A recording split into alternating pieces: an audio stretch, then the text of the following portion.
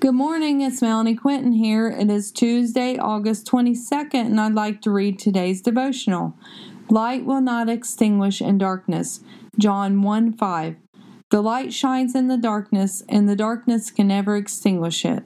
No matter what we face, the darkness cannot extinguish the light, for the light is Christ, and if we are in Christ, the light will not go out. What are you facing today that has dimmed your light? Have you asked the Lord to reignite the flame? Do not let circumstances or people diminish your love for the Lord.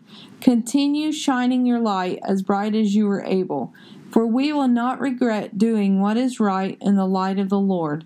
Do not allow darkness to sweep over you. Instead, guard against it. Remember singing the song, "This little light of mine, I'm going to let it shine"? Continue having faith like a child. Do not get hardened. Do not allow this world to steal your joy. Illuminate your light. Trust in the Lord. Lean into His understanding. Acknowledge all of His ways. Go out today and lift others up. Do not cause them to stumble. Pray for one another. Look for the lost so they will become found.